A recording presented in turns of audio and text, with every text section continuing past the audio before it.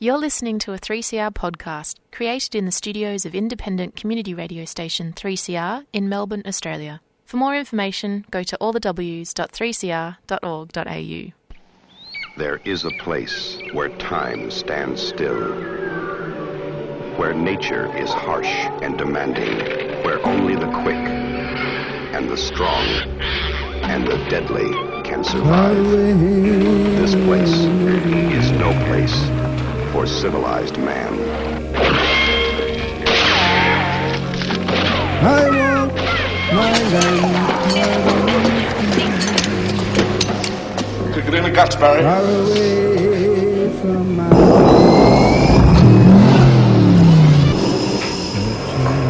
All you've got to do now is pass the Australian culture test. 3 simple questions, 3 correct answers, and you go through that doorway to the greatest little country in the world. Hello everyone, Annie here for Showreel. Today we have the happy chance to hear from Gillian Moody. She's a filmmaker as well as someone who has worked in production at SBS and as an investment and development manager at Screen Australia's Indigenous department. Gillian is going to be part of an AIDC session called Collaboration versus Consultation, Move Towards Better Practice in First Nations Storytelling. You will remember that the Australian International Documentary Conference starts on March 6th in Melbourne and online. It finishes on March the 9th. For tickets, go online to aidc.org. Here is my chat with Gillian Moody. Thank you very much for talking to me. I'm very interested in this subject. I've done a variety of interviews with different people about productions that are with Indigenous people, First Nations people, and it's fascinated me how collaborations reveal the stark differences between the socialisation of Westerners and First Nations people. The reasons for why First Nations people involve themselves in film is quite different for Westerners, isn't it? Yes. I think that, for us, for so many years, I think in the early days, our stories would be told about us, not from us. And so that made a huge difference. And so I think that's why there's so many First Nations filmmakers today, because we're all really keen to tell our own stories. We're keen to, if it's not our own personal stories, then we're keen to be that vessel for our community and for our members of our families so that we can assist them and make sure that their stories are then being told in the right context, with the right meaning behind them. I feel like for so many years early on, a lot of our stories were exploited and a lot of our people were exploited, I suppose. And so that's why, there's it's so important as well to have this, what we see it as a change really from consultation to more collaboration. For me, the word collaboration has much more meaningfulness to it. It means then that it has to be a really clear combination coming together of like minds to ensure the safety of the story and the people involved. And that is actually what this talk that you're involved in is for AIDC is about. I mean, so for example, if you look at Gurrumul, that film about Gurrumul, some of the things that were so fascinating about that particular film was the fact that his decision to be on the stage presenting his beautiful music was about his need to be an ambassador for his culture. Yeah. And Gurrumul, I suppose, he had a very particular story for his people from his area of the country. And I suppose that's the same for everyone all around the country.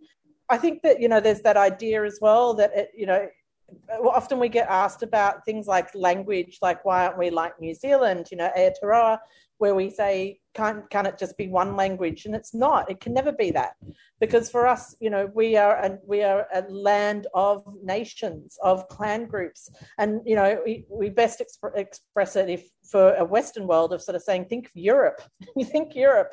That's what Australia was like. We were all these tiny little countries within a country, and so it's impossible for us to sort of think that we can talk on behalf of one group. One nation, one people, one clan. We just can't. And so every story is very unique in itself.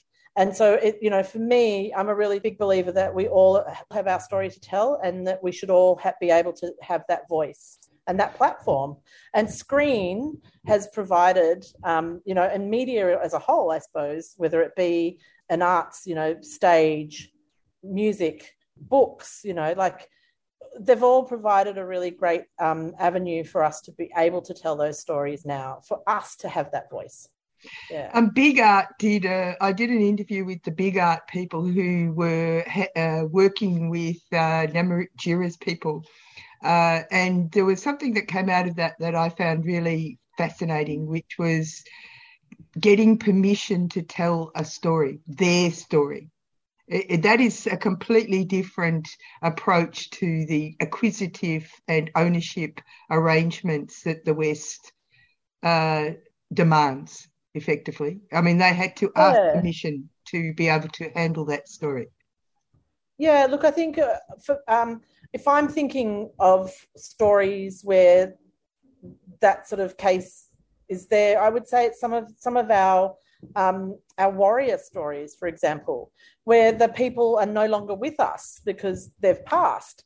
But that doesn't mean, and they're in the public sort of arena, I suppose, in terms of their stories, but that doesn't mean that anyone can just go and tell their story.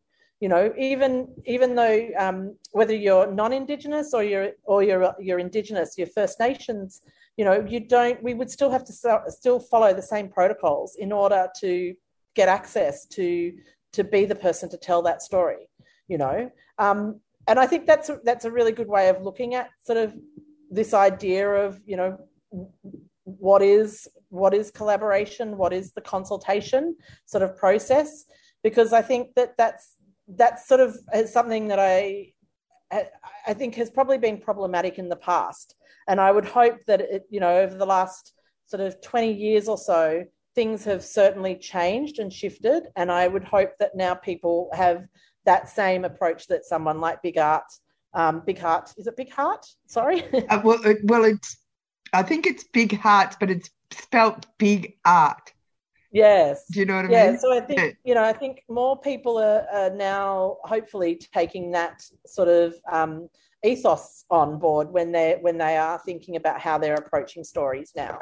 So do a lot of Western filmmakers, so for example, the film is actually about the songlines, and that was something that they did drones across the country, and they got archetypal Westerners, young Westerners, couples, to fly across the nation and meet people from communities who they would never have met. But part of that was about meeting them, the communities, but also explaining visually as much as anything how the songlines work, which I found so fascinating because, of course, that describes the different areas and communities and how people are in charge of or responsible for parts of the country, which is a completely different way, but a fantastic way of the film to be able to talk to another community who doesn't understand how it works. And I've noticed that old elders will often get Westerners or even Asian filmmakers with the skills, because they've got a story to tell, and these people have got the skills to tell it, which is really clever of them, I think. Yeah, that's I mean, absolutely, that happens all the time. Like, in a lot of our communities, they the mobs out there come in contact with people from all different walks of life and from different areas. And some of those people absolutely bring with them the sort of filmmaking skills that are required or needed for helping get those stories out. And in those sort of circumstances, for me, I'm one of those people who I won't judge that, because I think that the mob on the ground have to be the ones to choose who they want to tell that story. But I really hope that the filmmakers that are being given that responsibility are then approaching it still with a very, very open sort of approach to how they go about telling that story, by including still other First Nations filmmakers in that. Because I think it's really important for our communities to see our mob being the people making these projects as well. And so in those sort of cases, I would really love to see that collaboration is hand in hand, like not just from the community perspective, but from the filmmaking side as well. And I also feel like, what's something that's really important is the sense of that, like consultants can come in all different shapes and forms in a way. And I feel like sometimes if it's a specific screen project, then they need to have somebody who understands screen language, that understands what all of it means, so that can be really clearly explained and talked to and consulted with everyone on the ground as well. Because I feel like sometimes that gets missed. And so I feel like, that's often missed in those sort of situations, I suppose, where mob have come across someone who has said, I'm happy to help you tell that story. But then there's that one little step that's always just missing, which is that sort of somebody who can really clearly advocate, I suppose, for the mob on the ground to be able to explain, well, if you're making a film, then it's going to entail all of this. And it's going to be this step, then that step, then this step, and it might take a long time, and all of that. But just to have that voice that's really on the ground with the mob, I think is important. Well, collaboration, from what I can gather, takes a very long time because it requires conversation, right? That's right. Yep, yeah. That's right. It's about sitting down and listening and hearing each other. So yeah, it can be slightly time consuming, but at the same time, I think that having that time actually is what creates such wonderful projects at the end of the day. Well, brothers and sisters, what a show of strength we've got here today. Local issues. So I'm here at the school kids strike for climate action. Live coverage. Join the spirit of this gathering here today at IMARC. Your voices. So give us a bit of a lowdown about what's happening. There's about 250 people here at the moment. Community struggles. We're now in front of the Tundaminawaya Maulboyheenner Monument. I'd like to thank Community Radio 3CR, who for the last decade has been broadcasting here. Feed Radical Radio. Your membership is vital. A few hundred people about to pass us right now. Lots of young people standing up for their future. Subscribe today. Go to 3cr.org.au/subscribe or call the station on 9419 8377.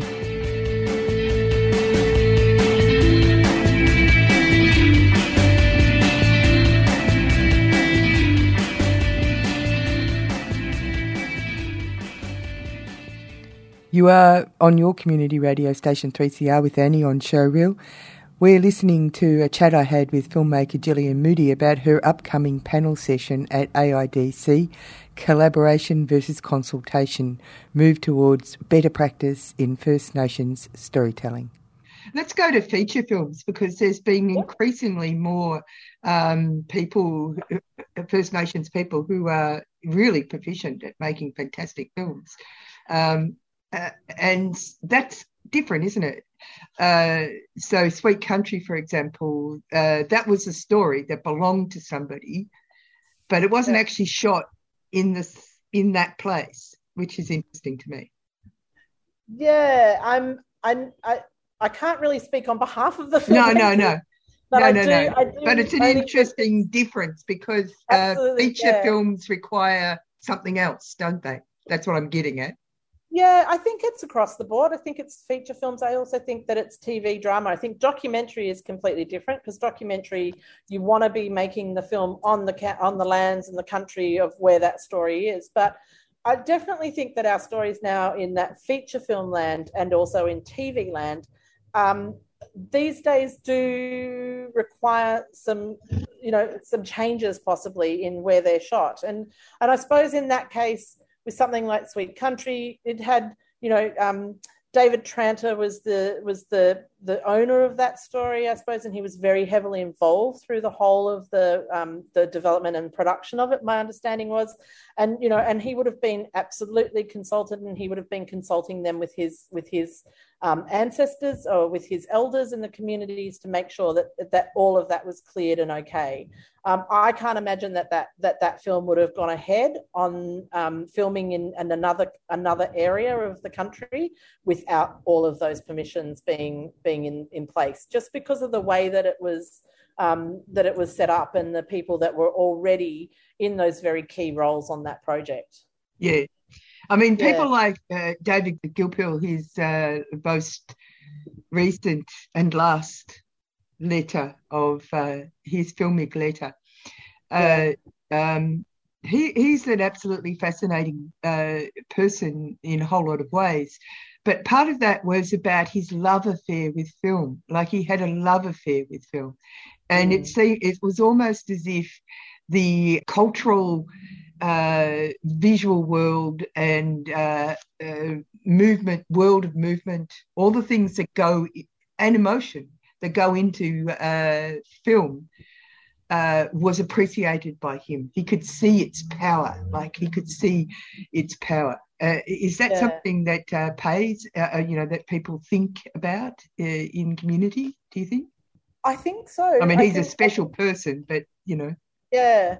I think that it's interesting. Like, I think our mob have been real ahead of the game in many ways. I think to even like things like animation and online sort of screen projects, like some of those really remotest communities in our country have been making sort of these amazing little animations and stories for years before it sort of ever became more of a primary sort of thing for the Western world here in this country, so that's, for me, we've always been really open to sort of innovation, I suppose, and open to sort of different ways of telling our stories. I think partly because I think historically learning came from sitting down and listening and yarning and seeing things in front of you, like with whether people were teaching you in the sand or teaching you by showing you places and things like that. It was a very visual medium for us in learning. And I think that's, we've just really naturally stepped across into somewhere like film and television and multimedia and the virtual world. I was going to say the virtual world. Yeah, exactly. Very exciting. We've just very naturally shifted and can really see how that works for us in our telling of our stories. Yeah. I mean, I've just seen Wash My Soul in the River's Flow, right? And it's Archie Roach's tribute to the wonderful Ruby Hunter, effectively. Yes. But it's very emotional. I felt very emotional. And it's music, environments in some interviews, but there's a lot of sensory visuals that are flowing through the entire film. And it's almost like a different way of telling a story. Yes. Yeah.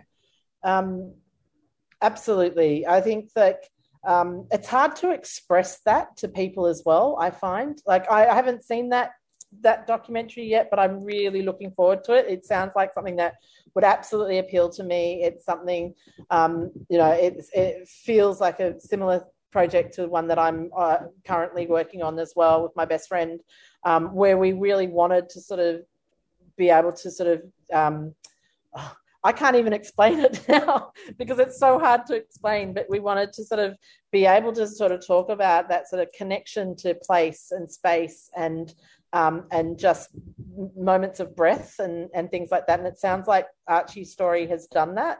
So I'm really looking forward to seeing that because the way I talk about it, it's like textures.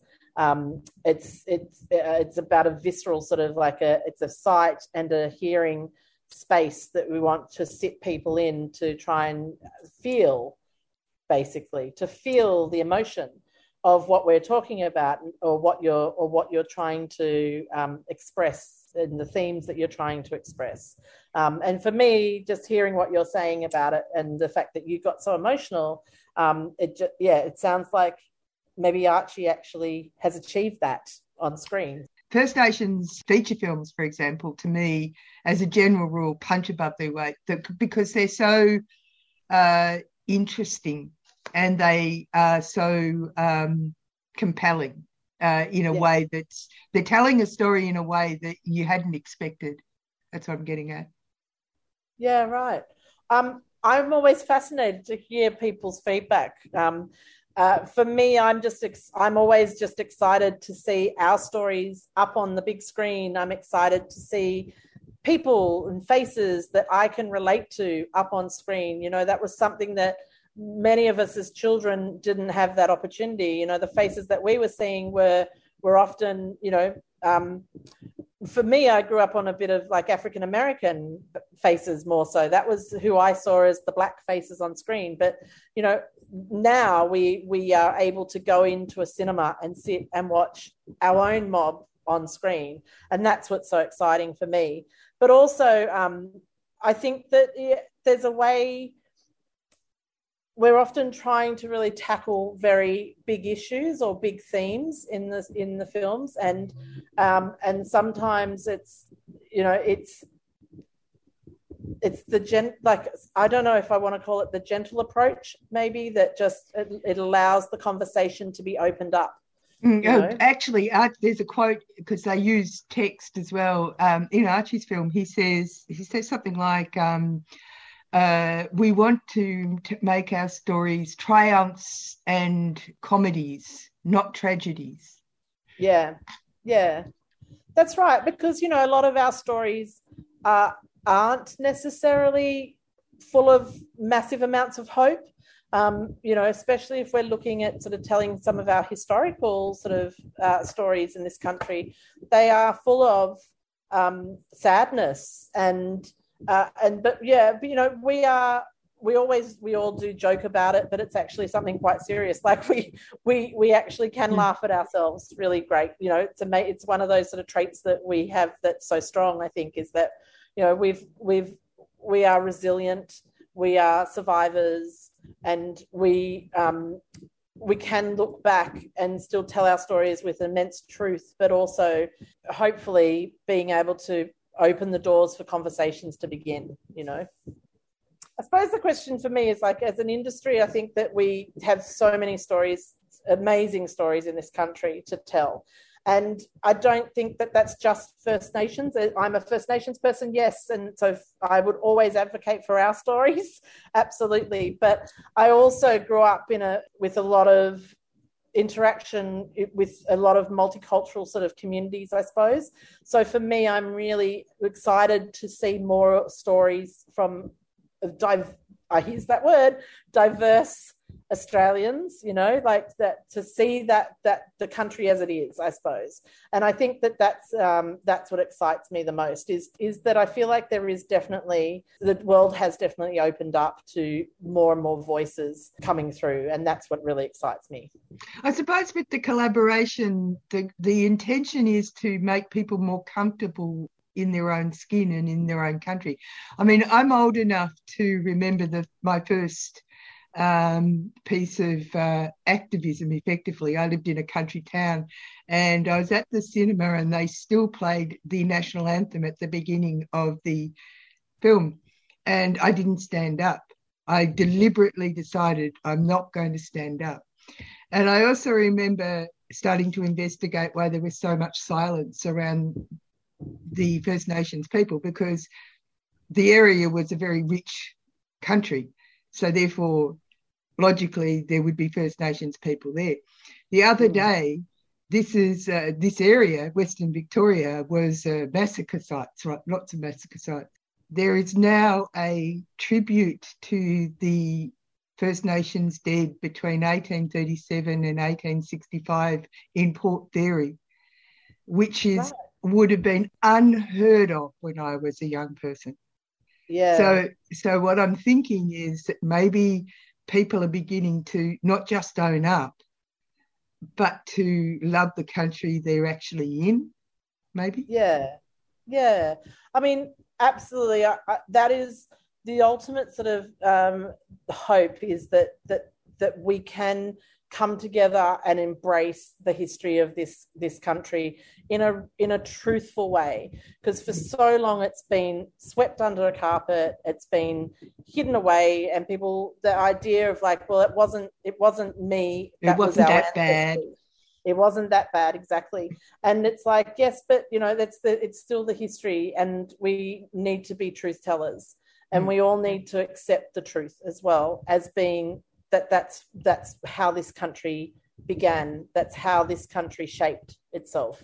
And so therefore let's it's kind of really refreshing to hear that a town like Port Fairy, is it what you were talking about? Yeah. What I was thinking about it was that once I did investigate, terrible things happen, like really terrible things happen. So I got to the point of thinking, it's amazing that First Nations people talk to us. But you people are very kind. Look, a lot of us would often say that, we are a very generous people. We are very compassionate people as well, and, so many people would say that we're here to sit down and have the conversations. What we don't want to have to do, though, is to constantly debate it. I think that's the hardest thing. It's this sense of like, it's not a debate. It's like, this is the truth. This is the reality. And we just need to all acknowledge it. We need to acknowledge that. And that'll be, in acknowledging it, that's where the steps forward can begin, There was an interview that someone did recently about the Santos's drilling in the Artesian Basin and how it's affecting the Gulliwal people. I think that's how you say it. Apologies if I've said it incorrectly. But the man said something really interesting. He said, and how it's affecting our non-human kin. There's a whole range of things. Yeah, that Westerners really need to understand. So there's a lot in this conversation about collaborating, isn't there? Yeah, absolutely. And I think that's really interesting. I think that's a really lovely way of presenting it, that he said our non-human kin. I just think, I don't know, that just makes me smile. I know, me too. That's why I remembered it. I thought, oh my goodness, and I have to tell somebody about this.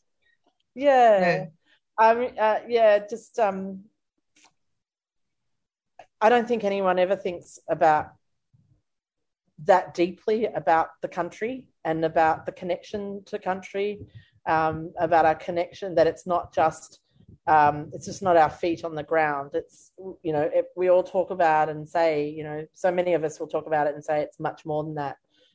It's the ground below us, it's the air we breathe, it's the mountains that we see, it's the sky and the stars above us as well, and it's the animals and the plant life. That's all part of that, what makes me, and so it's really beautiful to hear that gentleman sort of expressed it in that way about kin. He was talking about. I think there's a lot, and I think that this conversation that you have with filmmakers is going to be very important. Yeah, thank you. We hope so. I'm just looking forward to being on the panel with my peers and with Tereki as our moderator. I think that's going to be a really exciting discussion. Yeah. The song called Down City Street. I don't have to say any more about it, because wherever there's a city, there's street people.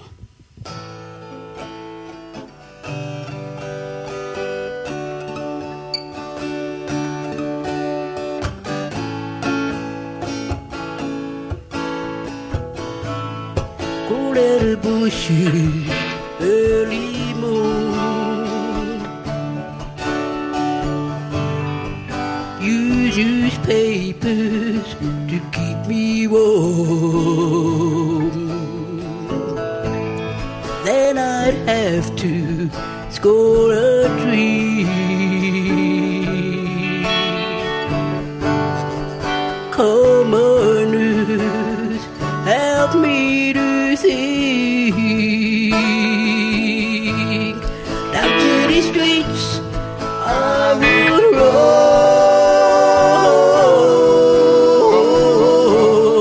I had no bed, I had no home. And there was nothing that I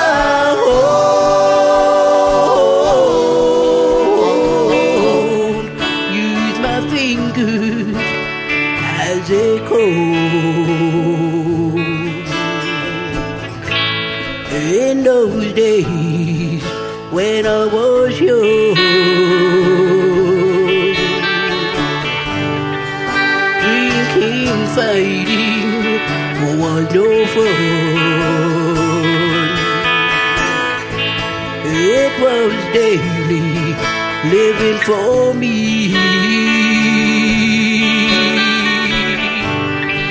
I had no choice, it was meant to be. Down to the streets I would roam.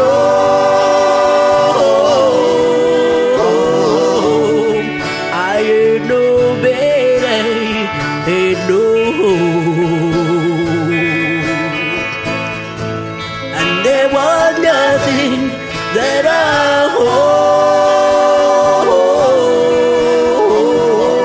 owned. Use my fingers as a comb.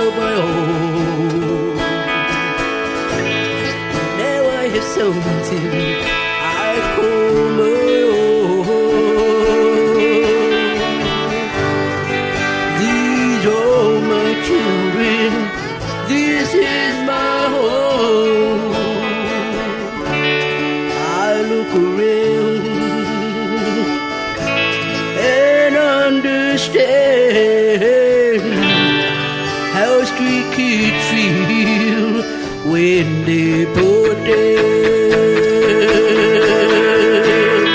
down to the streets, I will roam.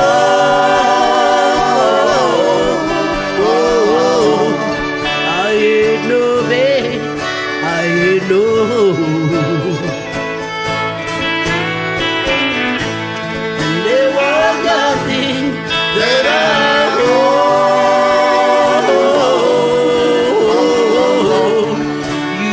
fingers as a comb. I look around and understand how street kids feel when they put down.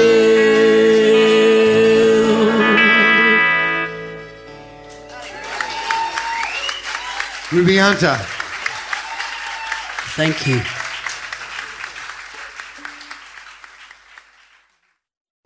You've been listening to a 3CR podcast produced in the studios of independent community radio station 3CR in Melbourne, Australia. For more information, go to allthews.3cr.org.au.